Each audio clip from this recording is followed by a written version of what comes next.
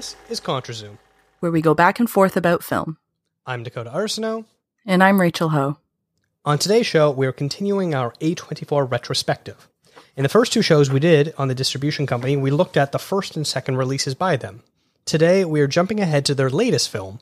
David Lowery's The Green Knight was originally scheduled to premiere at the South by Southwest Festival back in March of 2020. Unfortunately, that fest was one of the very first things to be cancelled due to COVID. Lowery then spent the next 6 months re-editing the film to his satisfaction, and after numerous delays, it finally came out on July 30th in North America.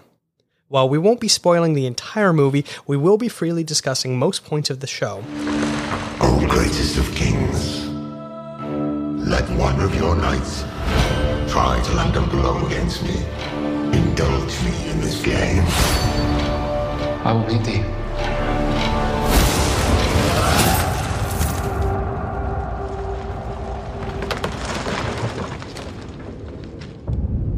One year hence.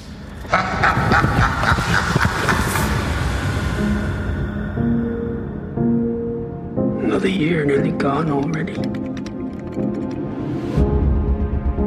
You must seek him out. Was it not just a game? Perhaps. But it is not complete. So if you have not seen it yet, I advise waiting until you do so. That all said, Rachel, how are you? I'm good, thanks. How you doing?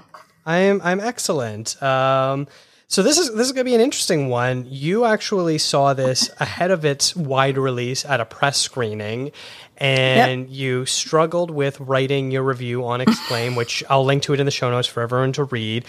And you're really battling with how to write this thing, and you figured that in order to discuss it here and I guess finalize your opinions on it, you needed to watch it a second time. So you went on opening weekend this past weekend and saw it again. And now I'm going to ask you, have your thoughts on the film materialized or crystallized any better seeing it a second time? No, is my answer to that. A big no. I mean, I'm assuming everybody who's listening to this has watched it, and I think like there's an understanding of it's a different movie. It's a very tricky movie, and you know, I'm incredibly divided on it. On one hand, it's incredibly like technically. I was saying this to you before. Like it's technically brilliant. Like it's near flawless in terms of sound design and cinematography and music and you know all those and performances. Like everything, it works. But it's just the movie itself. Like I'm having a hard time with it. Like I'm not sure. Do I love it? Do I hate it? I don't hate it. I know I don't hate it. But I'm not sure if I like it. Like I don't know. How did you feel? So you watched it just last night on opening weekend. Yes. Yeah, it's interesting where you know, you would text me and you're like, I don't know how I feel about this movie. I don't know if I love it. And I'm like, oh no, oh no.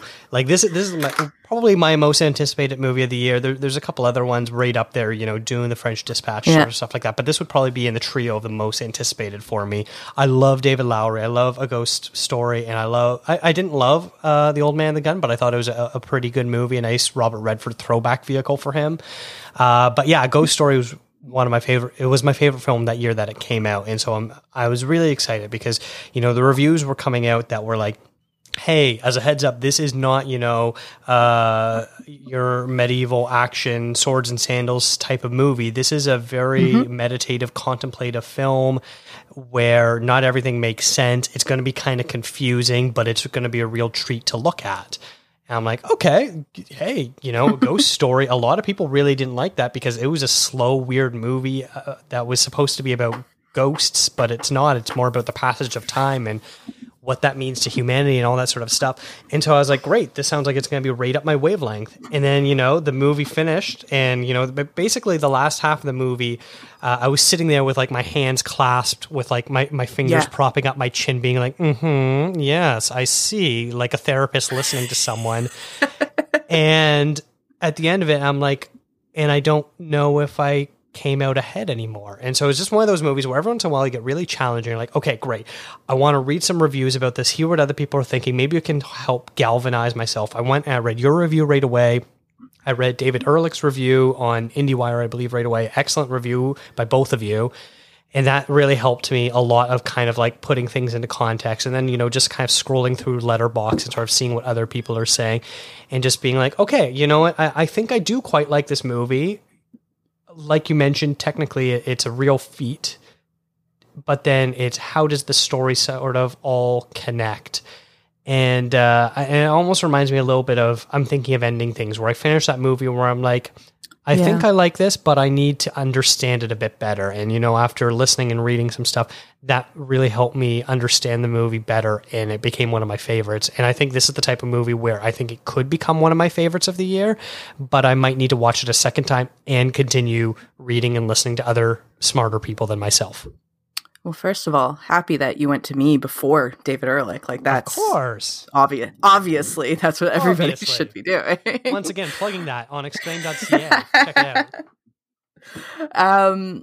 The expectation thing. Like, I think that's the biggest struggle that I had was the first time, and it kind of leads to why I felt the need to watch it a second time so quickly too. Like, I did the screening on a Monday, and then by the Saturday, like the following Saturday, I watched it again.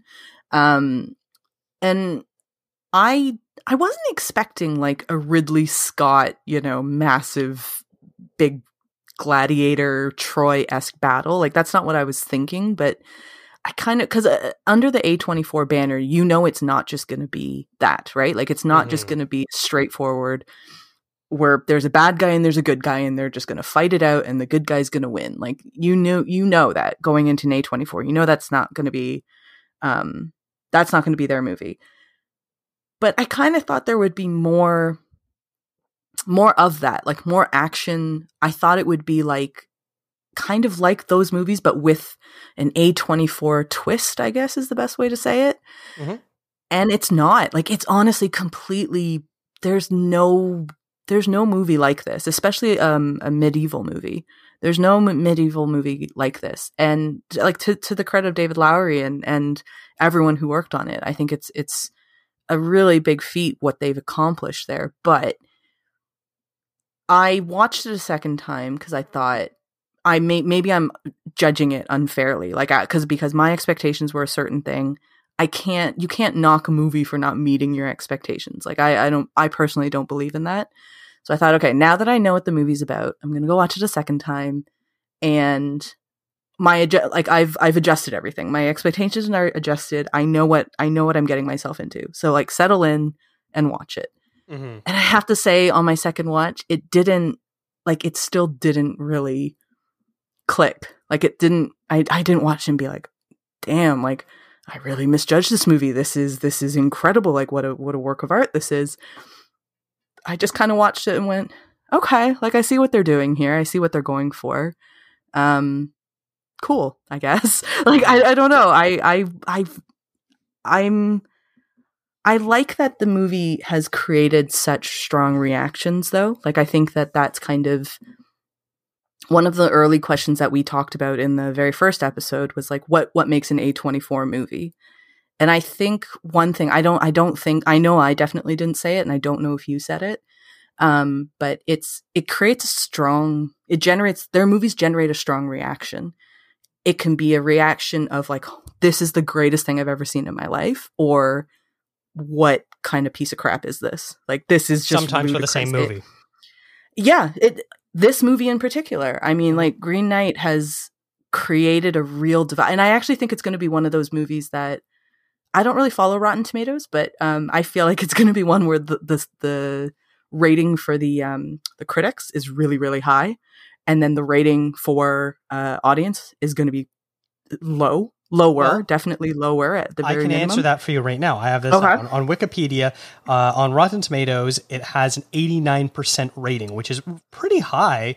Yeah, very high. Average rating of 8.1 out of 10, which is even better. But then you look at the Cinema Score, which polls people of asking them to give a movie between an A and an F rating, and it has a C+ from audiences, which, to be fair, Cinema Score usually is done at like generic, mass events where it's just like, hey, come see this movie. Now tell us what you think about it. It's not like you know, it's not like, hey, A24 fans, what do you think of this movie? Because it all would be an A+. So Yeah. Cinema Score is an interesting one. You know, every once in a while, there'll be a movie that gets an F from them, and like, it's like this huge thing. Like I remember when Mother got an F, and that was a big deal. And so that really was like a big talking point for that movie to come out. It usually is movies like this where it's not very straightforward. You don't quite understand exactly what's happening. And in the end, you're kind of left with more questions than answers. Those types of movies don't do very well for Cinema Score. Yet on the flip side, I can see on Rotten Tomatoes, it has an 89% fresh rating. That's fantastic. Is that a fresh rating for both critic and audience? Like they put them together? So the other one that I was thinking about was The Lighthouse. Like I feel like we'll obviously at some point get into The Lighthouse, but I feel like that was a movie that would have, you know, I'm looking at the Rotten Tomatoes right now for it, and it has a 90% tomato meter, but the audience score is 72. And here we've got 89% for critics and 54% for audience. So there you go. And it doesn't surprise me because it like this is the kind of movie, like my very first instinct when I came out of the press screening, I was like, this is a movie that critics are going to love it, and people who are cinephiles are going to love it. Like if you you know, consider yourself a cinephile or like somebody who likes like movies, like a real movie lover, I feel like is going to like it. And I kind of hate saying this because I feel like it's very patronizing, but when it comes to like mass audiences, a wider audience, it's not going to be something that clicks. And, you know, is that a good thing? Is that a bad thing? I don't know. But I do like, you know, that it creates a reaction. I think that's a cool place for like somebody like David Lowery to be in, that you can create these movies that it is like people love it. And when you love it, you really love it. But when you hate it, you really hate it. And I would think that for like a filmmaker, that's a pretty sweet spot to be in. I would like that if I had any aptitude to make a film. I like that to me would be like a pretty cool spot to live in. Mm-hmm. Absolutely. So I think I'm going to get through some of the key details of this movie now, and then we can kind of get into more plot specific points. So obviously, normally when we're doing these shows, we're looking back at movies that came out several years in the past, but obviously this just came out on July 30th, 2021, directed by David Lowery. It stars Dev Patel as Sir Gawain, Alicia Vikander in a dual role as Essel and the Lady, Joel Edgerton as the Lord, Sarita Chowdhury as Gawain's mother, Sean Harris as the King, Kate Dickie as the Queen, Ralph Ineson as the Green Knight, Barry Keoghan as the Scavenger, and Aaron Kellerman as Winifred. So the plot summary, typing this up was also a little bit difficult. I'm like, do I just explain everything? But young Sir Gawain wants to become a knight, and on Christmas Day, he goes to a party hosted by his aunt and uncle, the Queen and King respectively. While he feels like an imposter in a room full of legendary Knights of the Round Table, his aunt and uncle tell him that he needs to make his own legend. His mother, not present at the party, conjures up some magic that summons a mysterious Green Knight to the castle and wants to play a game. Whoever is brave enough to land a strike against him will then have to find him a year later to receive the exact same blow. Gawain, realizing this is his opportunity to make a name for himself, stands up and beheads the monstrous knight. At first, the tale of the Green Knight Killer makes Gawain famous, but no one knows what he has coming. He then goes on a journey to find the knight and face his destiny. And then lastly, how did A24 acquire this movie? Normally, A24 just distributes films, but in the last few years, they've been involved from the beginning. After distributing David Lowery's 2017 film A Ghost Story, they were involved from the start as an investor and distributor of this film. So, I think one of the key things to talk about is, I mentioned at the top that after the delay of this movie, David Lowery spent the next 6 months re-editing the film to his liking. Was those 6 months used well, or do you think it just maybe muddled the waters and made things much more confusing for audiences? It's really hard to say without seeing the original one. I would love it if this came out on DVD or DVD. What am I talking about? It's going to come out on Blu-ray. Sorry. Okay. At least I didn't say Ultra. what. Yeah, it's going to be like something fancier than a DVD. But I would love it if they include that cut. I don't know if he wants people to see it because maybe it's, you know, maybe he thinks that this is much better. But do you know what the details are of like what it in and around, like what did he edit? What areas was he looking at of like tightening or loosening or adding? Idea. No. I don't know. It's interesting. I like for a movie like this that it is so unique and so abstract. I would love to see what else he was kind of different ways that he was looking at it in his interpretation. And I believe there are some critics who did see it last year in March of 2020, just before everything locked down. So it would be. I saw somebody tweet about it, and I wish I had bookmarked it because it would be really interesting to see what their responses are. About how it changed, because that to me is always really interesting. I love a director's cut. How do you feel about director's cuts? Do you like watching them? Not really. Most of the time I feel they're pretty superfluous and don't really add anything. The only time that I feel that it really did anything was for Blade Runner, the original one. Okay. Where he removed the narration and stuff like that and made it more to his vision. Other than that, like most of the time, like I know it's so trendy right now with the Zack Snyder Justice League stuff going on, and now the subsequent David Ayer Suicide Squad stuff that's popped up, where we want to believe that directors are these, infallible people, and those damn studio heads come in and muck everything up and ruin the creative process, completely forgetting the idea of sometimes, directors don't know everything. Very often they've been working on a project for so long that in their own head they have all the answers, but when you watch it as an outsider with fresh perspective, you can look at them and be like, hey, this is not a very good product. You need to change things around. And that's what studios are for. And so many people now, fans, are so obsessed with this idea of the director has the perfect vision and they're always right. And every time that, especially the conversation, like that's why I have no interest in watching Justice League. That was a bad movie to begin with. Adding 2 extra hours to a bad movie. You don't want to sit down? You don't want to sit down for 4 hours and watch a lot of slow motion? No. Slow motion for 4 hours. I actually did. I watched it twice.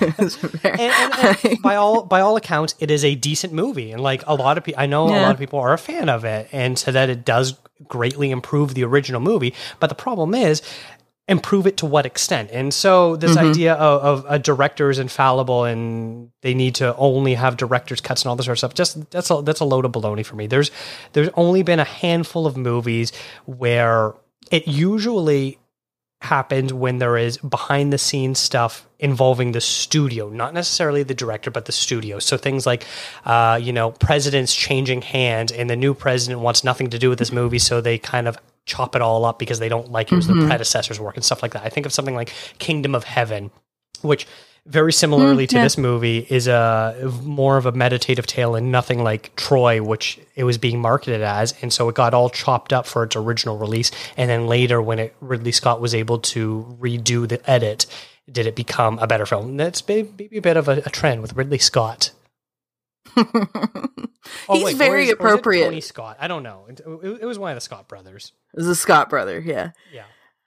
I like a director's cut out of kind of, I guess, curiosity is the best way to say it. It's like, I like watching it and then watching the original and just saying, what is it like? What did they think that should be cut? Like, what did they feel like would be different? And sometimes it's not that different. I want Midsommar, Ari Aster's director's cut. I actually really like his, but there are a lot of scenes that got cut that you're like, yeah, I can see why this isn't here. But then there were also a couple scenes where I'm like, oh, that scene is helpful because it helped move the story along, or it helped understand a character's motivation a little bit better.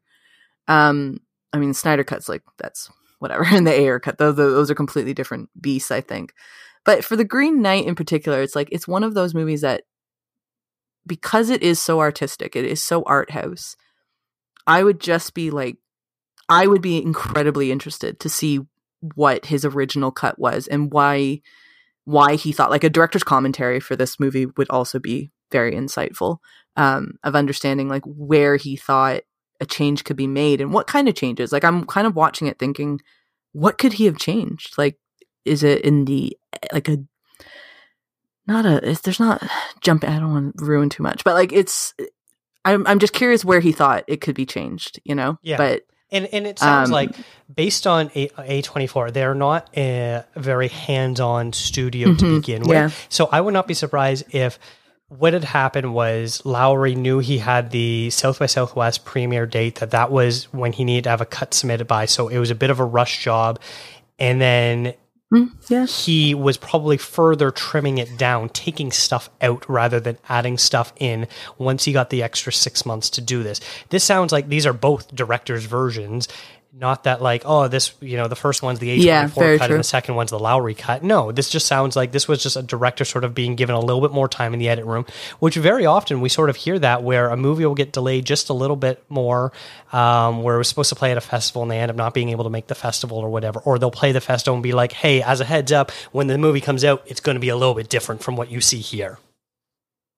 It's like that idea of tinkering as well, right? Like, I mean, if you've ever watched The League, did you watch The League when it was out? It's about like the fantasy football. They talk about tinkering all the time, like tinkering with your lineup. And I think anybody, if you write for a living, or if you create presentation decks, or a graphic designer, for example, like that's perfect. It's or even if you do like spreadsheet stuff, like you can keep going in and changing it and changing it and changing it when they give you more time.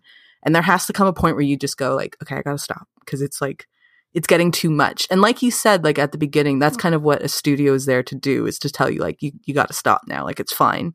It's perfect the way it is. And I feel like any filmmaker, if you keep giving them extended periods of time, they will just keep going back and changing it and changing it and changing it.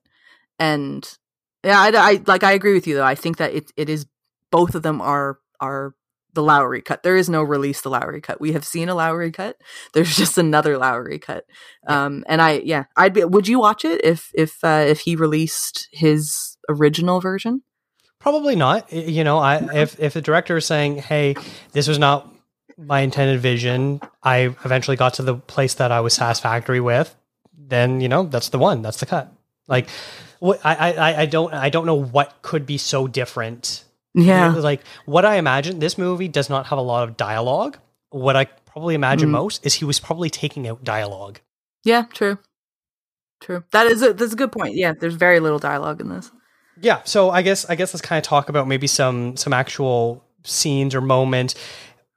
I think right from the get-go, this movie opens on a shot of Dev Patel as Garwin sitting on a throne, and a crown lands on his head, and then he bursts into flames, and we get this voiceover saying that the tale isn't really the tale that you want to be hearing. And kind of right from the get-go, we get this sort of like imagery, dreamlike imagery, where you almost can't believe what you're seeing.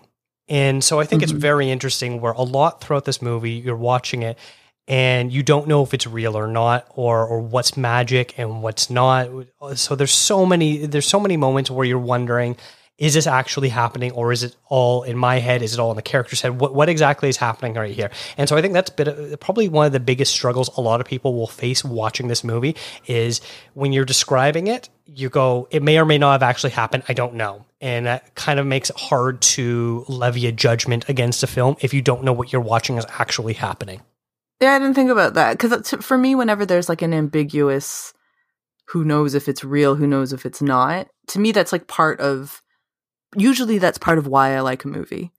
Like, I like the kind of the question mark behind it. And I like being able to talk to other people about like, well, what do you think? Like, do you think it was actually happening? Do you think it was magic? Do you think it was a dream? Do you think like whatever, so on and so forth. But about that first scene, I love that opening. I don't know about you, but I thought like him like bursting into flames. I remember when I sat there and watched it, like you, I this was a very highly anticipated movie on my list for the year.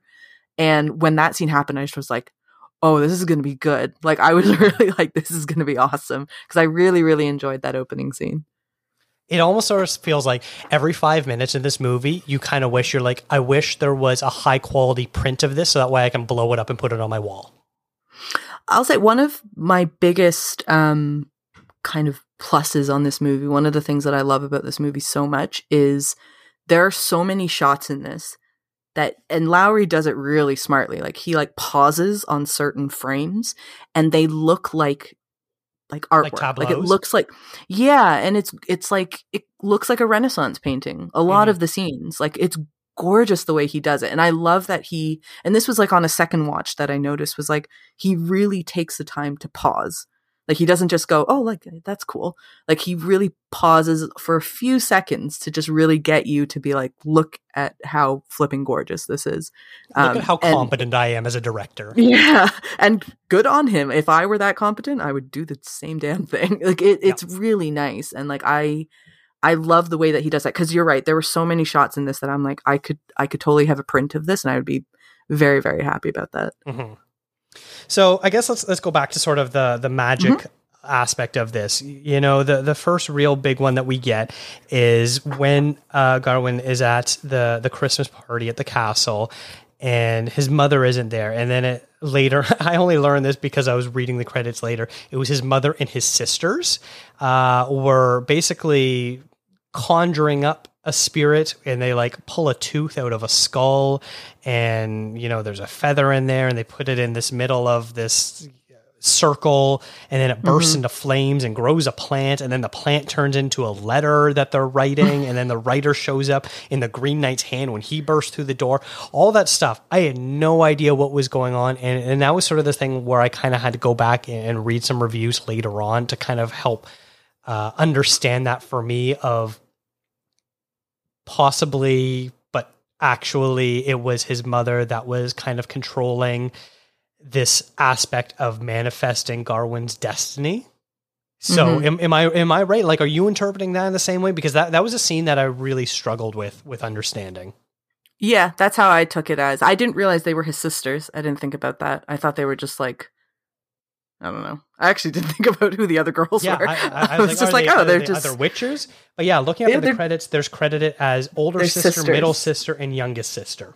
Oh, that's so interesting. I did get the idea that his mom is. I mean, there's somewhere in the movie that like somebody calls his mom a witch, but I did get like you get that sense that she is a magical person, someone who is able to do these things.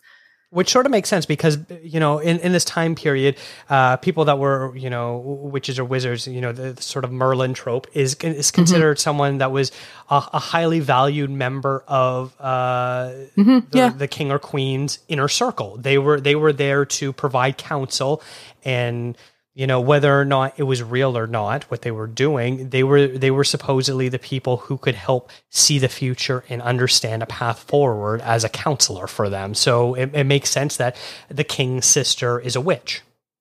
And there's another, like an older man that's a part of the king's crew, as it were, who every now and then, like, the king will look at him and he'll kind of like close his eyes, and I guess he gets like a premonition, and then he'll like nod and be like, yeah, it's like, you're cool. So you're absolutely right. Like, yeah, like magic, and especially in medieval stories and tales and movies, like it's a very, very popular thing. And I love that trope too. I think that's kind of what makes those kinds of movies really neat. It elevates them quite a bit. But yeah, no, I did interpret it that way. And one thing that I thought about was when he cuts the head off of the Green Knight, and you can see it in the king's face. Sean Harris, by the way, we were talking about Mission Impossible before, and I was very excited for this movie because I knew he was in this one. But he, like, you can see the look on the king's face where it's just kind of like shit, like, dude, why'd you do that? And then his mom too, like, you could see a bit of disappointment in her face of, oh, like, he had to go and do that. Like, he didn't get it. He didn't understand his ego, his hubris went too far, and he didn't get it. Like, he didn't understand the game. And I love that moment of like the two of them just being kind of like, oh, God damn it, Garwin, what are you doing, man? Like I really enjoyed those notes. Yeah. And then we get a few times throughout this film where that sort of comes into play. And one that also I had to read about to fully get it, where there's a point where when Garwin is on his path to the Green Knight's chapel, and he comes across some thieves who rob him. They tie him up and leave him sitting at a tree. And then we get this fantastic shot where the camera starts out on Dev Patel and then does like a full 360 rotation and then turns around. And when it gets back to him, he's now just a skeleton. I love that. And then what happens is the camera, instead of continuing the direction it was going, it stops and reverses itself back and does another 360 back to Dev Patel. So it basically shows him in a way that if he was left for dead, he dies, and so somehow time gets reversed and he ends up being still alive. So it's almost like he was given a second chance to do this. So it's one of those things where it's like, is this his mother involved? Is this just the general magic of the universe involved? But he does get the opportunity to set himself free, because as soon as he gets back, suddenly it's like he is imbued with the sense of urgency where he needs to get out of there. And so right away he starts like flopping along to try to get to his sword in order to cut himself free. But yeah, it's a gorgeous shot where it does like 2 360 turns. I love it. It's very cool. Like, again, it's a technically incredible movie. Like, I love that. Like, I love the way he uses the camera to show a passage of time and then a reversal of time. And then, the puppet show that they had, like showing kids, and then they had the spindle in the background. That I liked how that kind of showed also passage of time. Like, they whip through the year really quickly. And I enjoyed that. Like, I like that he does kind of more creative things, even though he does use, they're not subtitles, like subtitles, I guess, like on the screen. Like, he does write them out and say like 1 year later, he says 1 too quick year later. I think that's what the text was, or something like that. But yeah, I think the way he did that, like just showing the passage of time is very unique, like, and it's cool, and it's better than, this movie would have been one of those that like a narrator, like, and I know the movie starts off with narration, but this is the kind of movie that I think another director might have chosen to just narrate the whole thing, because it's the origins of the story. It's a poem that's existed for hundreds of years, and so it would be appropriate to have a narrator who's like telling this story to kids, for example. Like, they do have the puppet show thing, so it is obviously getting shown there. But did you find it weird though that his sword was still there? Or like, is that his mom's, like, do you think that's like another magical thing that his mom's doing? Like, why was his sword left? Why didn't they take it? Why didn't they take his yellow hoodie thing? It's not a hoodie, like not the way we think of hoodies, but like his cape.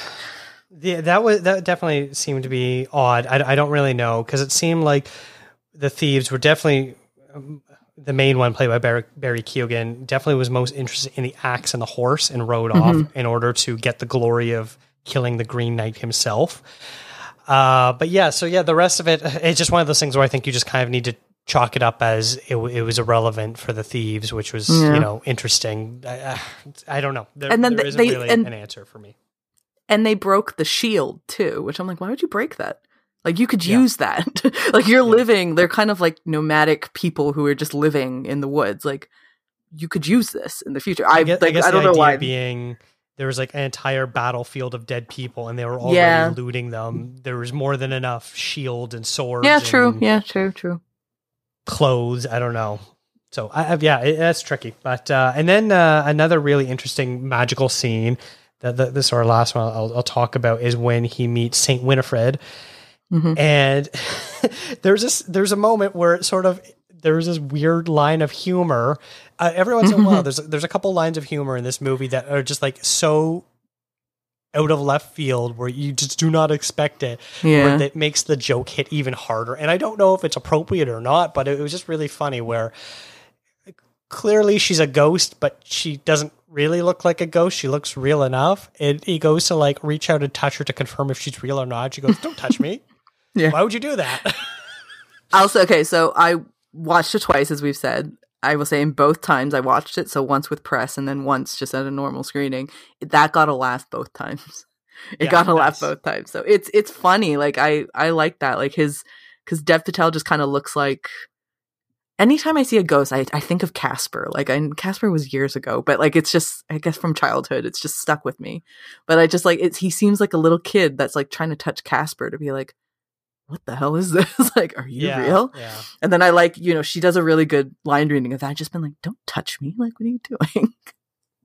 A knight should know that. Or a knight should know that. Yeah.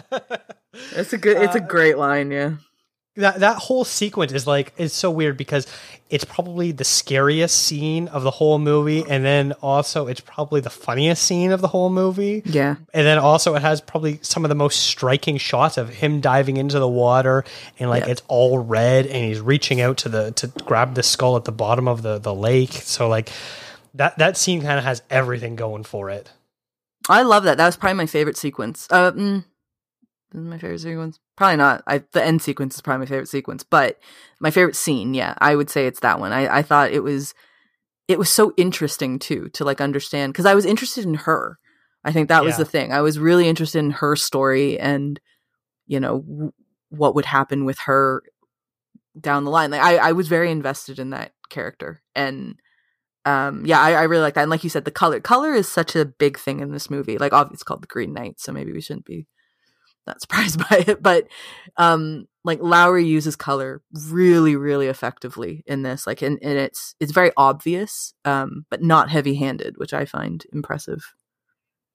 So I want to kind of talk about your review that you wrote, where I think you kind of hit on something really interesting, and this idea of it being almost video game like an RPG one, and it reminds me a little bit of the Sam Mendes film from a couple of years ago, 1914. I think I'm screwing up the year. 1917. Wow, thank you. I couldn't remember that. Where that was something that was almost accused of about that movie, that it was very video gamey, that it was very much like, okay, you complete a challenge and then you move on to the next one. And you wrote about that being sort of similar. Now, I don't know if you're saying that as a positive or a negative or not, but I sort of love to hear more about your train of thought on that concept, because I thought that was a fantastic way of looking at the movie.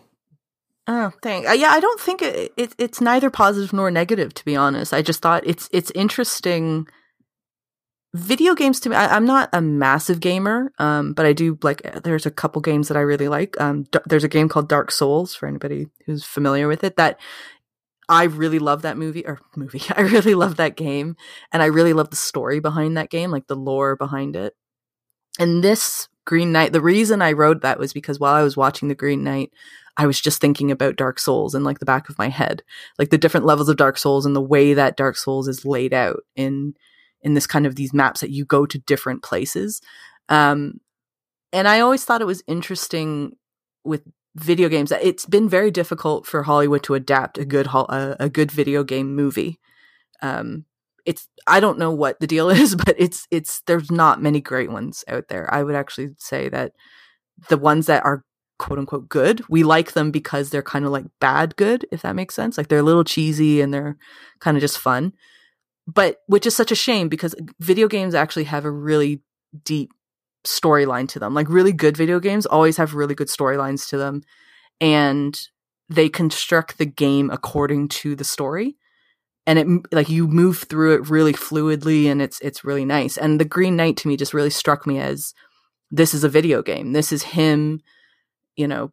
I say it in the review, but it's like there's a trailer at the beginning where you set up the quest. You're given your quest, and then you're on your way, and you go and you hit different mini bosses and different fights along the way, and you find NPCs, like you said, and all that. And I just found it an interesting thing, and it would be interesting to know if Lowry, if he intended it to be like that. But it doesn't surprise me that much, just because, like I said, video games, like good ones, good RPG games, they really do follow a storyline in the exact same way that a movie does. It's just you're controlling it, and you're fighting, collecting credits, completing missions, so on and so forth. So it was something that kept nagging at me. And then at the end, maybe this was something too that maybe it kind of dampened the first time I watched it, why I wasn't overly enthused about it, was every video game ends in a big boss fight. Like, that's you get to the end of your video game, and it's a big boss that you're fighting, and hopefully that boss is well constructed. It's a hard fight. It's not too, like, it's not impossible, but it's difficult.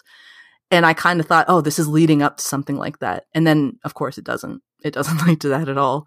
But yeah, it was just something that became apparent to me while I was watching it, probably about the time after the thieves, when after Gawain comes across the thieves, that I realized, like, there was a bit of a trend there. That's interesting. Yeah.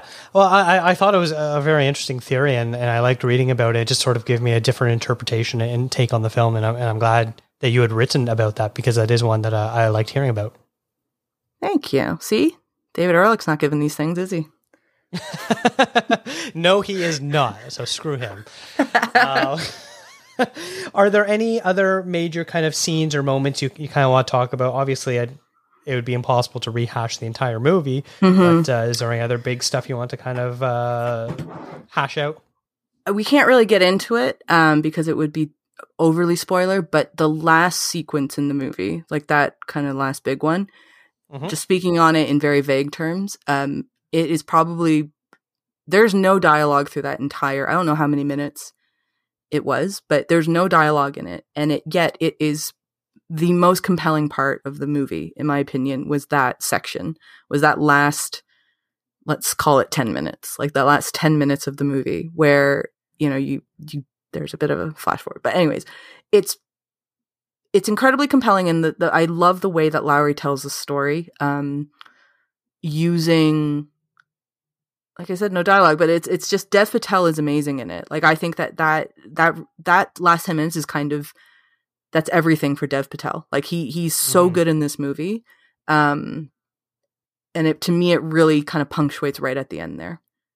And Alicia Vikander, I should say too. She's amazing in it as well. Like she really shines in those last bits there. Actually,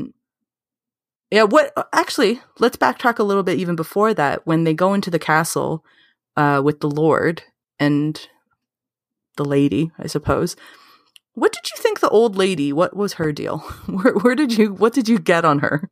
That's tough. So I guess everyone has seen this if they're listening to it. If not, but it's Joel Edgerton and Alicia Vikander popping up in a second role, and that really kind of weirded me out. I'm like, I thought Alicia Vikander was, the prostitute at the beginning of the movie. What the hell's going on with this? And then I realized, I'm like, oh no, she's playing both parts. And they're living together. I don't know if they are a couple. I imagine if their names are the Lord and the Lady, they are. And then a blind woman, older woman, I'm guessing one of their mothers lives with them. And she just kind of sits there silently, seemingly watching, despite the fact that she has a blindfold on, because she's always there. And it always seems like she's judging you for what you're doing. And doesn't say a word. Doesn't say nothing. A word, which is the worst kind of judgment. Yeah. That was also another very sort of tricky aspect to get, where Joel Edgerton's Lord also wants to play a game, much like the Green Knight, and so you wonder if there's maybe a bit of a connection there. And then later on, Alicia Vikander's lady says a line about enchanted belt that she claims that she made, but she describes it in the exact same way that Garwin's mother described to him when she made it. And this was a belt that was stolen by the scavengers. So I feel like I'm just kind of like rehashing plot devices, like what actually happened. But like, this was another really difficult scene to comprehend what was going on, and in the sort of mental games that were being played in this. In the end, the Lord also wants to play a game where he says, whatever you get in this castle, I want as well, and I will give you whatever I bring back from the hunt. And so the lady kisses him, and then later he kisses the Lord, as that was what he claimed that he got in the castle, ignoring the fact that he also got the magic belt with some extraness to it. I'm trying to be vague for that because I don't really want to talk about it too much. But yeah, so definitely a bit of like a mind twist of a castle where there's clearly some strong bisexual energy going on in that place, with this creepy old blind lady watching everything. I feel like the blind woman, to me, she represents why people don't like the movie. Not because she's blind. Sorry, I don't know. I focused on the blind. I'm not saying this is like an ableist situation here. I'm just saying I think people are blind and they cannot see what is in front of them. People are really upset about that. They just don't care for it. No, but I feel like because the old woman, she is there, and clearly like she is meant to represent something. Like, I don't think she's just there to be there, you know, like she's meant to represent something, and it's on us as an audience to interpret the movie and put it all together and say, oh, okay, that's what she is. But I feel like that's why people don't like the movie, because you look at it and you go like, what the bleep is that? Like, what the hell is this? Yeah. You know, like what, like, it doesn't make any sense. Like, and it's not the reason I feel like it's slightly patronizing in many ways to be like, oh, well, wide audiences don't get it. It's like, there's a good group of people who I go to the movies to watch movies to be entertained. That's it. Mm-hmm. And it's not that they're stupid. It's not that they're looking to be spoon-fed film, like stories and symbolism and those kinds of things. I don't think that that's the case at all. But then when you kind of come across something so random like this is where you lose the people who are just like, I just wanted to come in and watch like a couple hours of like a cool medieval movie, and you're giving me this weekend Jungle Cruise came out. Those people should have gone and saw that instead. But it's like, Inception is a good, I always like go to Inception as a movie as like, it had massive like appeal, right? Like everybody seemed to love it. Critics like it. General, like let's call them general film goers, people who maybe only go to see a couple movies a year at the theater, they all loved it too, because, you know, it was an interesting story, and it doesn't talk down. I know there's a lot of exposition in it, but it doesn't really talk down to people. It makes you, like, you have to think, you have to process, you have to put it together, but it's there. Like, all the pieces are there for you to put it together. This one, though, it's like, it's just so random. It's really out there, and I don't know if maybe there needs to be knowledge about the poem, about King Arthur, about, you know, maybe there's something we're missing in that sense, because I'm not familiar at all with the original poem or anything like that. So maybe we're missing something in that way. But I feel like it's things like that are really turning off a lot of people when they watch it, because they just go, it just doesn't make any sense. Like, it's just stupid, you know. And I see where they're coming from in a sense. I bet you right now there is a critic that is working on an essay about this movie, and in a month or two it's going to come out, and it's going to be like 20,000 words. Because these types of movies always inspire that type of critical writing, where someone is going to deconstruct everything that is going on. Mm-hmm. And yeah, David Lowery is definitely the type of director. He did not put that woman in here in the movie just because she looks cool, because she's blind and has a nice costume going on. No, there's a very specific reason. And maybe if we did know the poem better or understanding that sort of stuff, it would make a bit more sense. But yeah, I'm sure there is a narrative device reason why she's in there, especially the concept of not being able to see things. That is a very powerful trope to use. And so what does that mean? And so so there's a few things in this where you just sort of wonder what it all means. And I mentioned how Alicia Vikander's Lady gives a speech that sounds almost word for word. You can probably speak to this better than I can, almost word for word of what Garwin's mother said at the beginning when she gives him the belt too.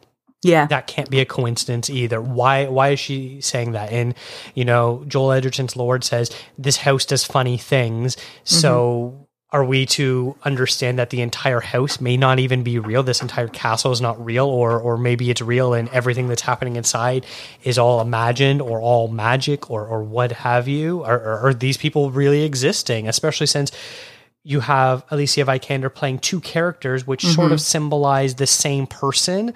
The lady would be someone that Garwin could marry and could have a life with. And whereas the prostitute, Essel, that she plays at the beginning, she wants him to admit that he loves her and can see a life together with him, and he won't say that, so he can't marry her because of her standing and that sort of thing. Like, is it supposed to be the same woman, just in different versions of herself? Like, all that sort of stuff. What's happening in this castle? And there's going to be people who love to sit down, and I mean, in normal times, you sit down like a coffee shop and just chat about it after the movie. You know, and in that sense, I think this movie's quite a success in that it generates a ton of discussion. Like you said, there's going to be a ton of film essays and probably books that are going to come out about this.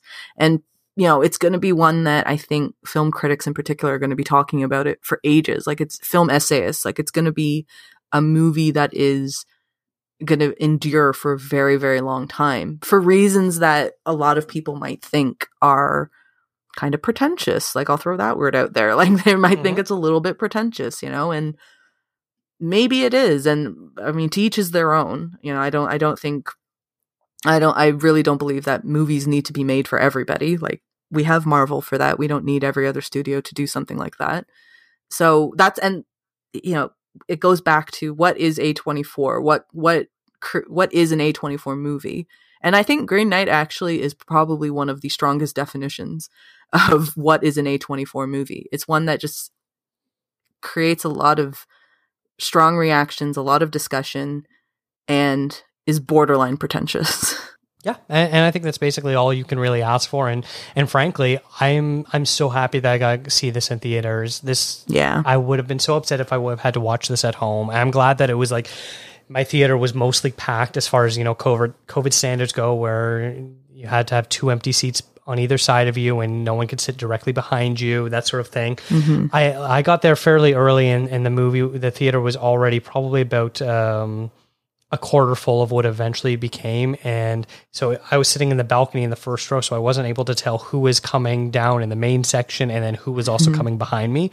But when the movie ended, there was a lot of people leaving the theater, and like, of course, everyone was like chatting right away about it. So obviously it had to be a good thing where people were discussing it right away. And I'm so happy that a movie like this is able to pull out the crowds, because even if you're not a fan of it, and if you walk away and you're like, I didn't like it, I think it's still the type of movie, if you're willing to have a discussion about film and about filmmaking art, this is the type of movie that I love to see made. You can hate this movie, and I will be so happy that you went out and saw it. 100%, yeah. And to your point of being happy to be able to watch it in movies, like, so where I'm at, I'm in Ontario, and we only had movie theaters open, like a few weeks ago now, maybe close to a month now. But there would have been a reality of, if we were still closed, like I wouldn't have been able to I would have watched it on my computer or something, like on my TV at home, which this movie is one that, watching it in a theater with the massive screen, because like I said before, all the colors and the tableaus, as you called them, it's perfect. It's beautiful. And to see it in such a massive, massive screen is kind of, that's how it should be. And then one aspect, I know you and I both love this, was the sound design. I don't care how good your system is, unless you are shelling out for like a lot of money in a home theater. Most people aren't going to have a sound system that can do what a movie theater can do for a movie like this. That, when the Green Knight first arrives at the the Knights of the Round Table meeting, he gets off of his horse, and you can just hear the creaking and cracking and every movement that he makes, every step that he takes.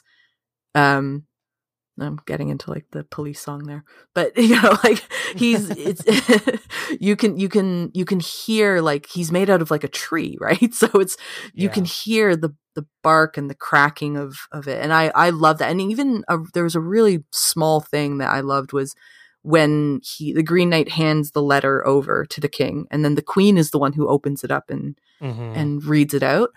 It's such a small thing, but so the letter is sealed with a wax seal, right? Because it's medieval. When she cracks it open? When she cracks it open. Oh, that was such a satisfying sound. It was so satisfying hearing that. It's just like, she cracks it open and it splits perfectly down the page. And it was just one of those, I'm just like, that is the most satisfying sound I've heard in a really long time.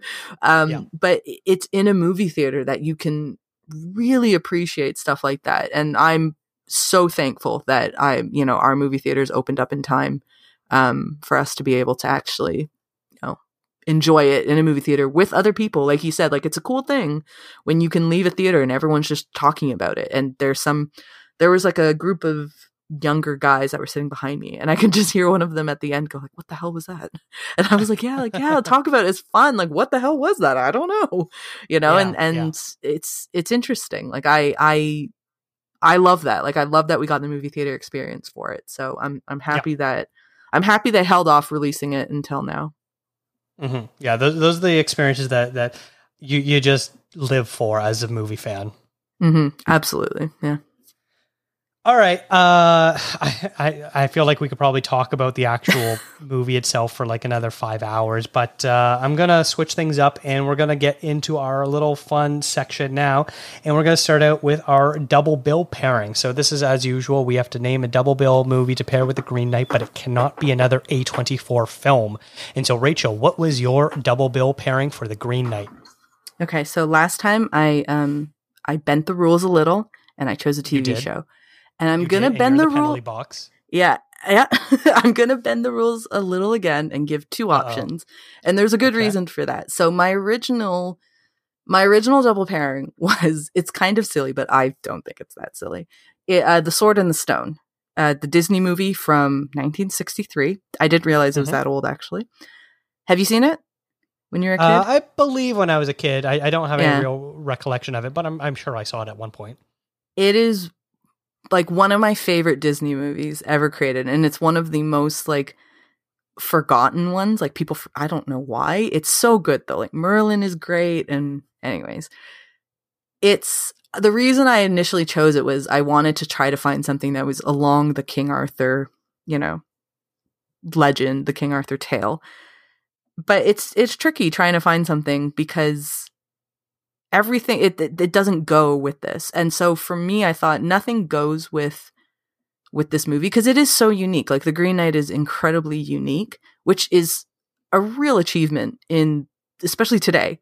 Like it feels like we don't have very many original films, original movies out there anymore. And even though this is an interpretation of a tale that's literally hundreds of years old, the interpretation of it is incredibly unique. So I thought it's so serious and it's so strange. Go with a really heartwarming Disney movie that will send you back to childhood and it's just fun and it's enjoyable. So that was the original one that I had thought of. Okay. But I recently watched a screener for a movie called 9 Days. You are being considered for the amazing opportunity of life.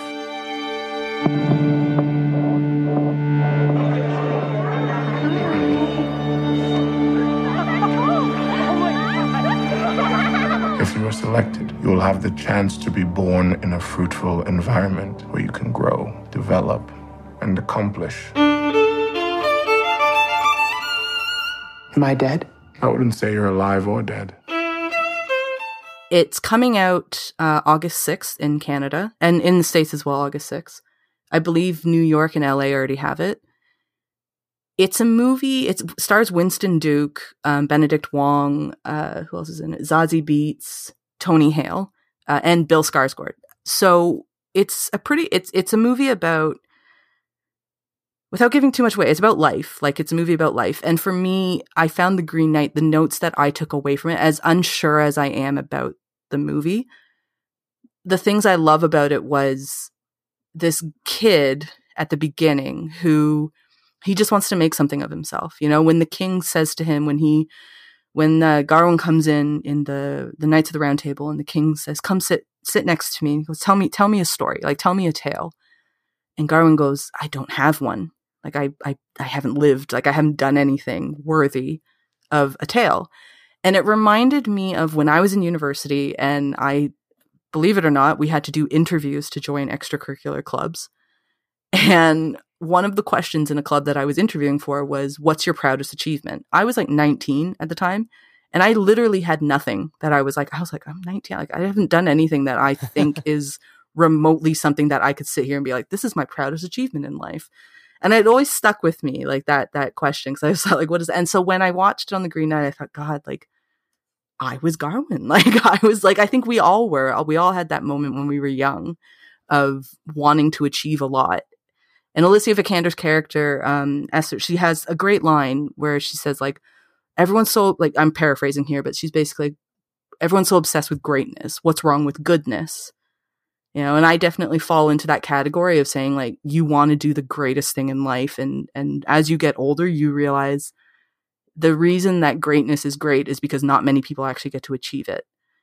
And without spoiling The Green Knight, there does come a moment where he's just like, is this all there is? that hit me actually quite a bit. I was just like, yeah, is this all there is? So when I was watching the movie 9 Days, it has similar themes. Like, it's about life, and it's about the importance of life and what's the point of life. And it looks at kind of the beauty of life as well. So I'm going to take out The Sword in the Stone. I'm going to put 9 Days in, especially because it's coming out this coming Friday. And you can literally go and do a double billing of it, because you can go to the theater and you can watch both of those movies. So I thought that would be more appropriate. Okay, that's a very interesting one. That can't even talk about or compare it because no one else has seen it yet. So gonna have to take your word on that a little bit. But yeah, I do find that a little bit interesting about the Sword in the Stone pairing. I think that's a good one. I came out of this and I was like, I don't think there's any sort of Arthurian type of movie that you can compare it to. You know, I talked about Kingdom of Heaven a bit earlier, where that's a bit of a contemplative film, but still has significant action scenes, where this really doesn't have anything quite like that. And so I sort of was trying to think about, like, what, Monty Python, the Holy Grail? No, that's ridiculous. That wouldn't really work at all. And after that, the pickings get real slim because you get either really cheesy ones or nothing really exists quite like it. So I just like, you know what? Just get past that completely. I'm not even going to compare it to a movie like this. And so I went in a complete opposite direction. And you're going to have to bear with me for just a moment. The movie I'm picking is Eyes Wide Shut. Have you seen this movie? Okay. Yeah, I have. Okay. So here's where you need to stick with me. Okay. Both movies were sort of mischaracterized of their genre and what it was to be expected. The Green Knight was marketed as this medieval epic, but instead it's kind of a cold and mysterious meditative film about loyalty, bravery, and making a name for yourself. Eyes Wide Shut was viewed as an erotic thriller with Tom Cruise's Dr. William invading a secretive cult. Sex cult, really. That film wasn't that either. It was more about one man's quest to understand why his life and marriage was falling apart. So I'm pairing these because they're two movies that are there to sort of subvert your expectations of what the genre is supposed to be and what they are and how they actually end up being.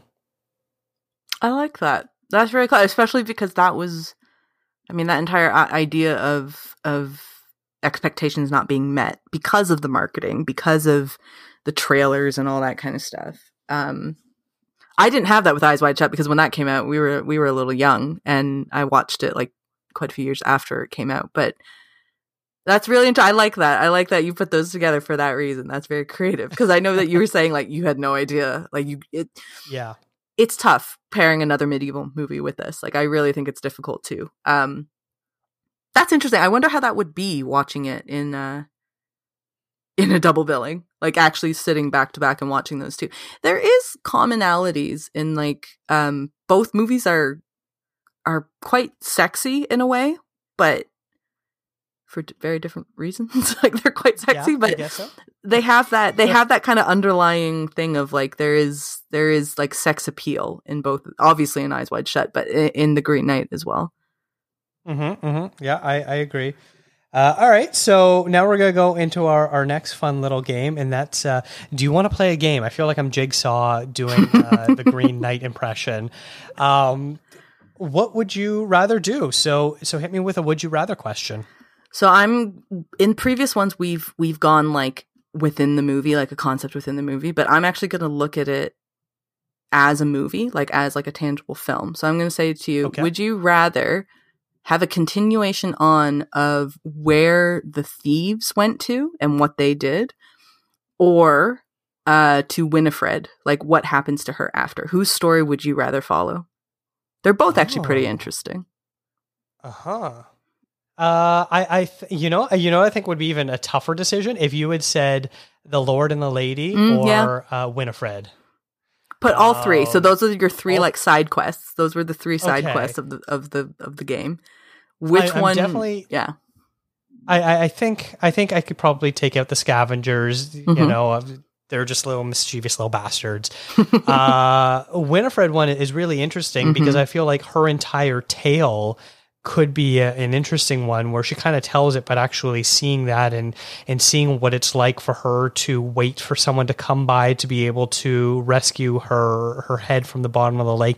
Does she only come out at night? Does she only come out when it's the full moon? Does it have to be someone who is, pure of heart, that sort of Arthurian tale, like backstory trope that they use? So all that sort of stuff would be really interesting to kind of do, and I think that could make for a pretty good like ghost film, spooky horror film.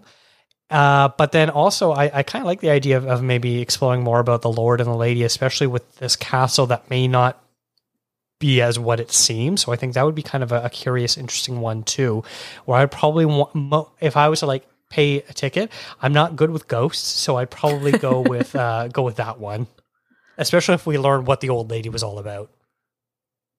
Yeah, that's true. Actually, the old lady would be like, I mean, but it might be she's literally just in the corner the whole time. Yeah. She can't. I think maybe she can't see because she saw something once that she cannot see again, or was not supposed to see, and that was her punishment, or something like that. That's I don't know. That's pretty funny. Like they did something so abhorrent. She was like, her eyes just like, she's like, my eyes, they're done. It's finished. Was it self-inflicted or did someone do it to her? Yeah. That's pretty funny. All right. What about you? Do you have an answer for that? Probably Winifred, just because I find her, I like that was literally like the most captivating thing in the movie to me. Like it was just so interesting. And, I wish I had her name. Her first name is Carrie. I know that because she was in Kelly, yeah, an MCU show. But she's great. Like, she has such a look, doesn't she? Yeah, like it's perfect. Like they made Erin her Kellyman. That's what it is. Yeah, yeah. They made her really pale, which is obviously because you're a ghost. But and like I like that they kept like her hair was red. The way she dressed, like I like that she hovered across the board. Like she was really good. Like God, she was, yeah. She played it perfectly. And then I just think the story is interesting, like the story of how she ended up dead. And now she's like, oh, like one line that gets me is she goes, "Did my father send for you?" It's yes. like she's What's this the story girl. there? Yeah. She's a girl that, for various reasons, she's dead, and she's in this cabin in the middle of the woods, and all she wants to know is like, does my dad even care that I'm gone, kind of thing. Like I that would probably be the one. I would actually say too, though, the thieves are interesting, just saying like they're kids and you want to know if they went to try to find the Green Chapel, what happened to them? Like how did they do? How'd they do? Like we get a glimpse of them later on in the film, but like nothing substantial, but or of one of them anyways. And yeah, I don't know. They would be interesting as well. Like it would be an interesting piece to kind of continue on with. All right. So you ready for mine? Yes. Okay.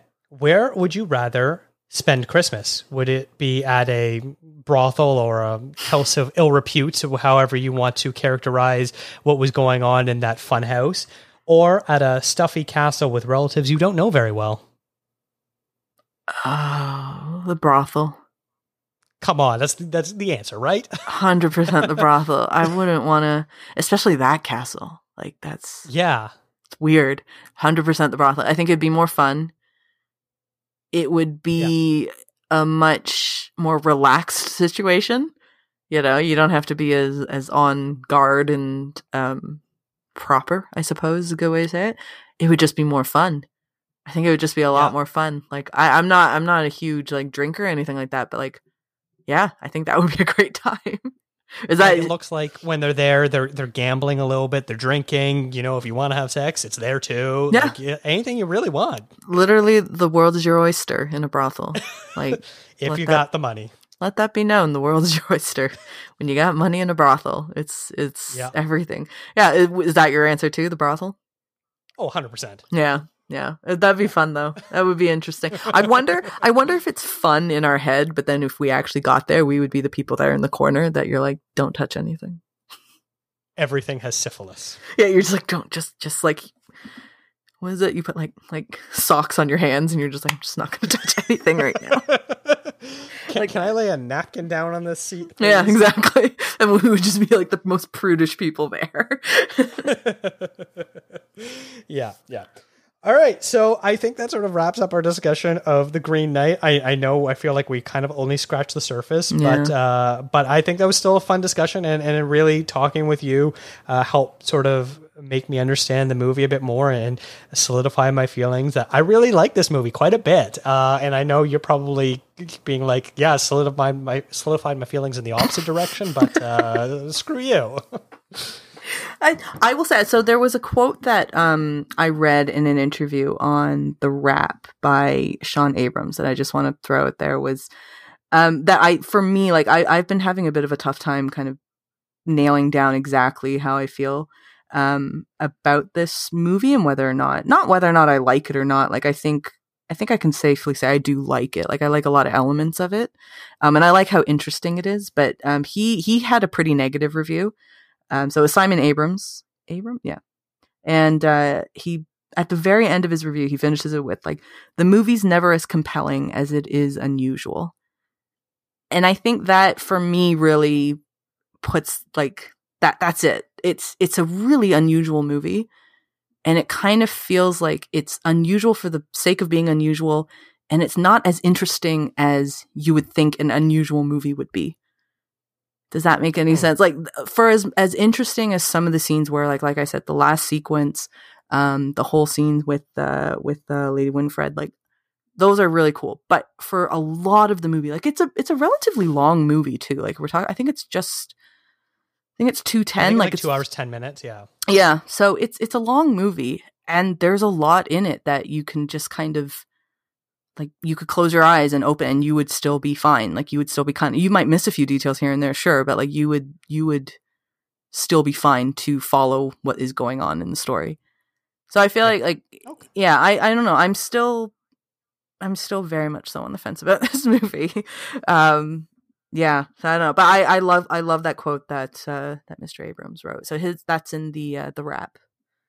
Yeah, so I'm going to look at that one too, because maybe that'll help me a bit as well. Maybe it'll make me like it even more. But Rachel, where can everyone find you and more of your work? Especially now since you have to plug your new Instagram account too. Oh gosh, yes. So I'm on website is rachelkh.com. And I set up an Instagram account. I'm just kind of trying it out, see how it's going. I grabbed a few different names, and I have landed now on _pop quiz hotshot. And if you know where that's from, then we can be friends.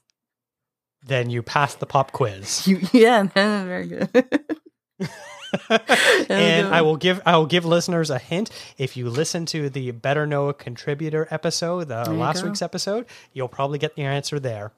Yes. Did you, other than your recent review of The Green Knight, is there anything else that you've worked on that you want to plug? I've got a Stillwater review out with Exclaim, and I actually just put a new blog post up of my 10 most anticipated movies for the rest of the year. So Green Knight was definitely for the full year.